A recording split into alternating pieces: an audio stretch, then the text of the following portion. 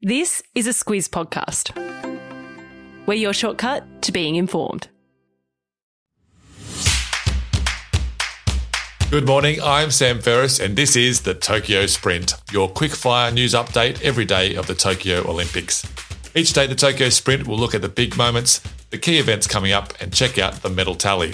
Let's get into it, starting with the podium. The podium is where we catch you up on the three biggest moments from the previous day. We start with third, and we've seen some upsets at this Olympics. Think Ash Barty bowing out in the first round, the US men's basketball team losing to France, the Olyroos beating Argentina, but China's win in the women's 200-metre freestyle relay might just top the lot. Australia were strong favourites, but controversially they changed up their team and race order for the final. They did beat the old world record. The only problem was that both China and the USA beat it by more. The Chinese claimed the gold in an event that had been dominated by the US and Aussies for more than 20 years. Second spot is shared by two Aussie champions. Kyle Chalmers came within a fingernail of defending his 100-metre freestyle gold medal that he won in the 2016 Rio Games. He finished second in this year's final to American number one Caleb Dressel by 6/100ths of a second. It was Chalmers' best ever swim, and as he said, he couldn't have done any more. Chalmers does still have a gold medal, and now so does Zach Stubblety-Cook. He took out the 200-metre breaststroke final.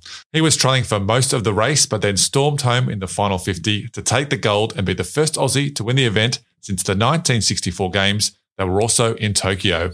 And top spot goes to Jess Fox. Fox had been chasing that elusive gold medal since the London Games, falling agonisingly short time and again. She was so close to gold the other day in the kayak, coming in third due to a time penalty. But yesterday, she produced a flawless run to win the gold.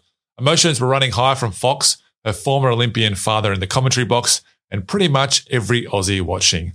The monkey is finally off the back, and she deservedly sits atop the podium again. Now we move to the rundown, a look at the key events coming up today. Round 2 of the men's golf tees off at 8:30am. Austria's Sepp Straka leads by one shot at 8 under. At 10am, we get our first look at the athletics at these games. Today is mostly qualification and heats. Brandon Stark is in the high jump qualification from 10:15, but there is also a gold medal up for grabs, that being in the 10-kilometre run at 9:30pm tonight. It takes about 27 minutes, and Patrick Tiernan is the sole Aussie running.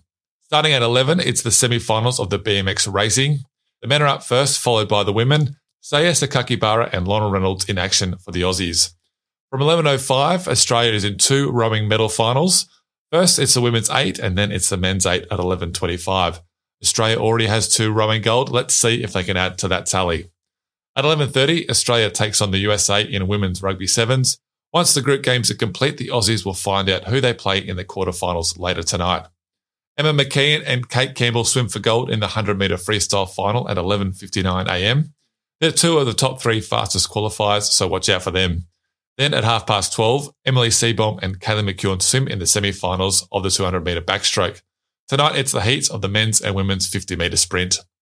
Ash Barty and John Peers are in the semi-finals of the tennis mixed doubles. They'll take the court once the men's doubles bronze match is finished, and that starts at 3pm. From 5pm, it's the men's kayak final. Lucien Delfour is Australia's medal hope in that one. We've got a big one at 7pm. It's the Matildas versus Great Britain in the women's football quarterfinal. These two sides have never met at a major tournament. Australia has made the quarters twice, but never the semis, so history is on the line. Australia faces Spain in women's water polo from 8:50pm. A win to the Aussie Stingers pretty much locks in a quarterfinal spot.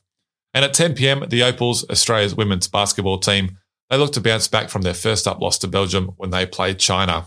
All times are Australian Eastern Standard Time, and you can watch it all on the 7 network. We end each Tokyo Sprint with a look at the medal tally, and Australia remains in the top 5, coming in at 5th. The Aussies now have 8 golds, 2 silver and 10 bronze medals. China and Japan both have 15 golds, while the USA has 14. There are 21 gold medals up for grabs on day 7, and there's a link to the full schedule in the episode notes. All right, we've crossed the finish line of today's Tokyo Sprint. Thanks for tuning in, and we'll catch you tomorrow.